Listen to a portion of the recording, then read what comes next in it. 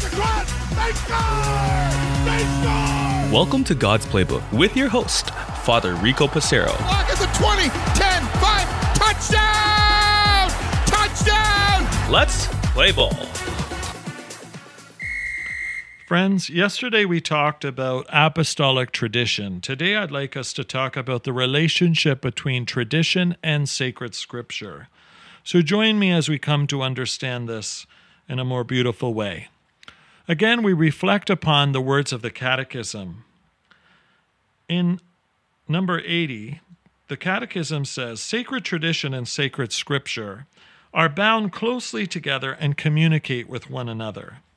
For both of them, flowing out of the same divine wellspring, they come together in some fashion to form one thing and move towards the same goal. Each of them makes present and fruitful in the Church the mystery of Christ, who promised to remain with his own always to the end of the age." What a beautiful expression of what tradition and sacred scripture do for us together.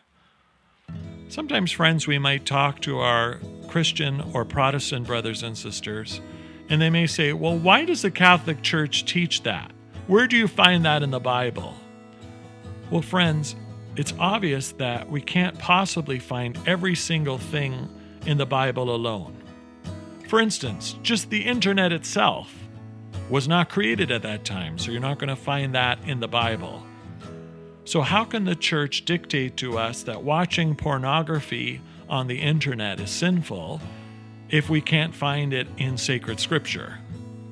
Or if we talk about cyberbullying, which again is not in sacred scripture, clearly the church must have a stance on that, which is outside of the scriptures itself.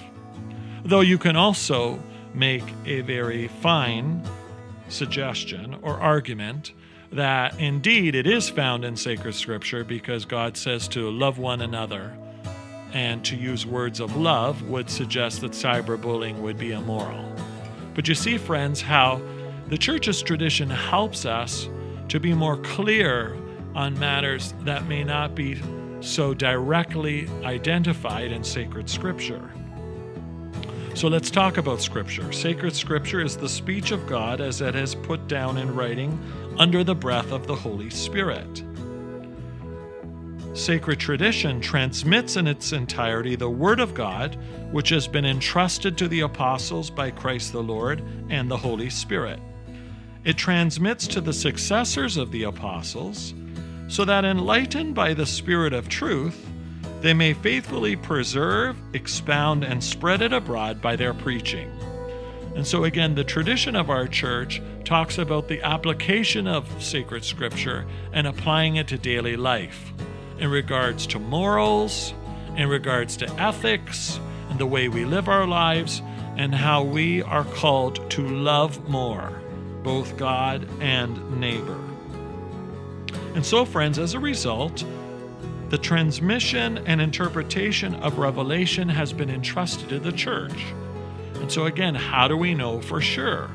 Well, it is up to the church to listen to the movement and the voice of the Holy Spirit and to reveal the truths about God and the world to one another.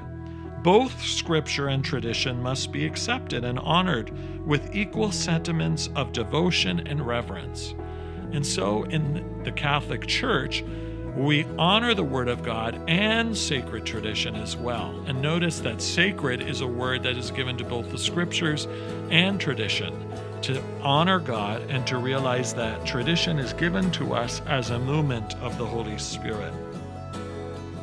So again, friends, the tradition we're speaking of comes from the apostles and the hands on which they received from Jesus' teaching and example. As long as we understand that, then we also see the Holy Spirit moving. The first generation of Christians did not have the written New Testament, and the New Testament itself demonstrates the process of a living tradition. So this is both rational and factual, friends.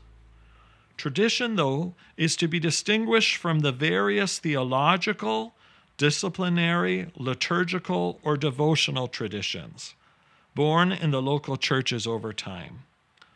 These are the particular forms, as the Catechism says, adapted to different places and times in which the great tradition is expressed. In light of tradition, these traditions can be retained, modified, or even abandoned under the guidance of the Church's magisterium.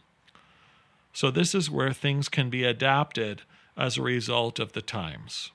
For instance, not to continue bringing up COVID, but during COVID, the sign of peace was omitted.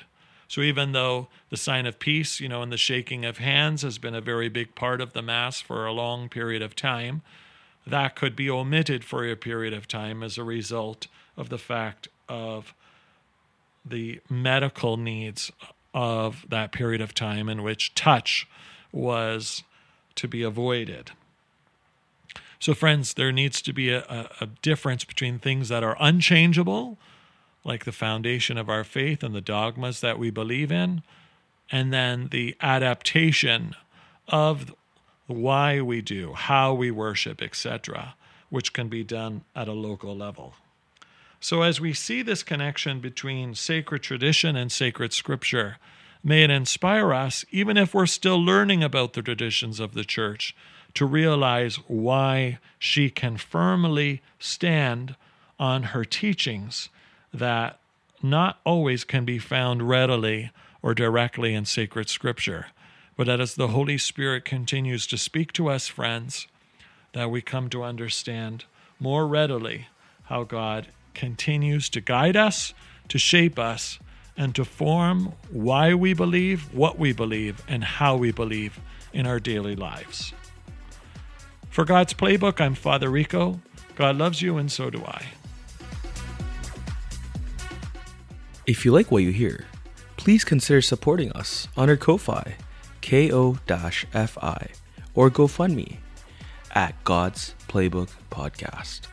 Thanks, and God bless.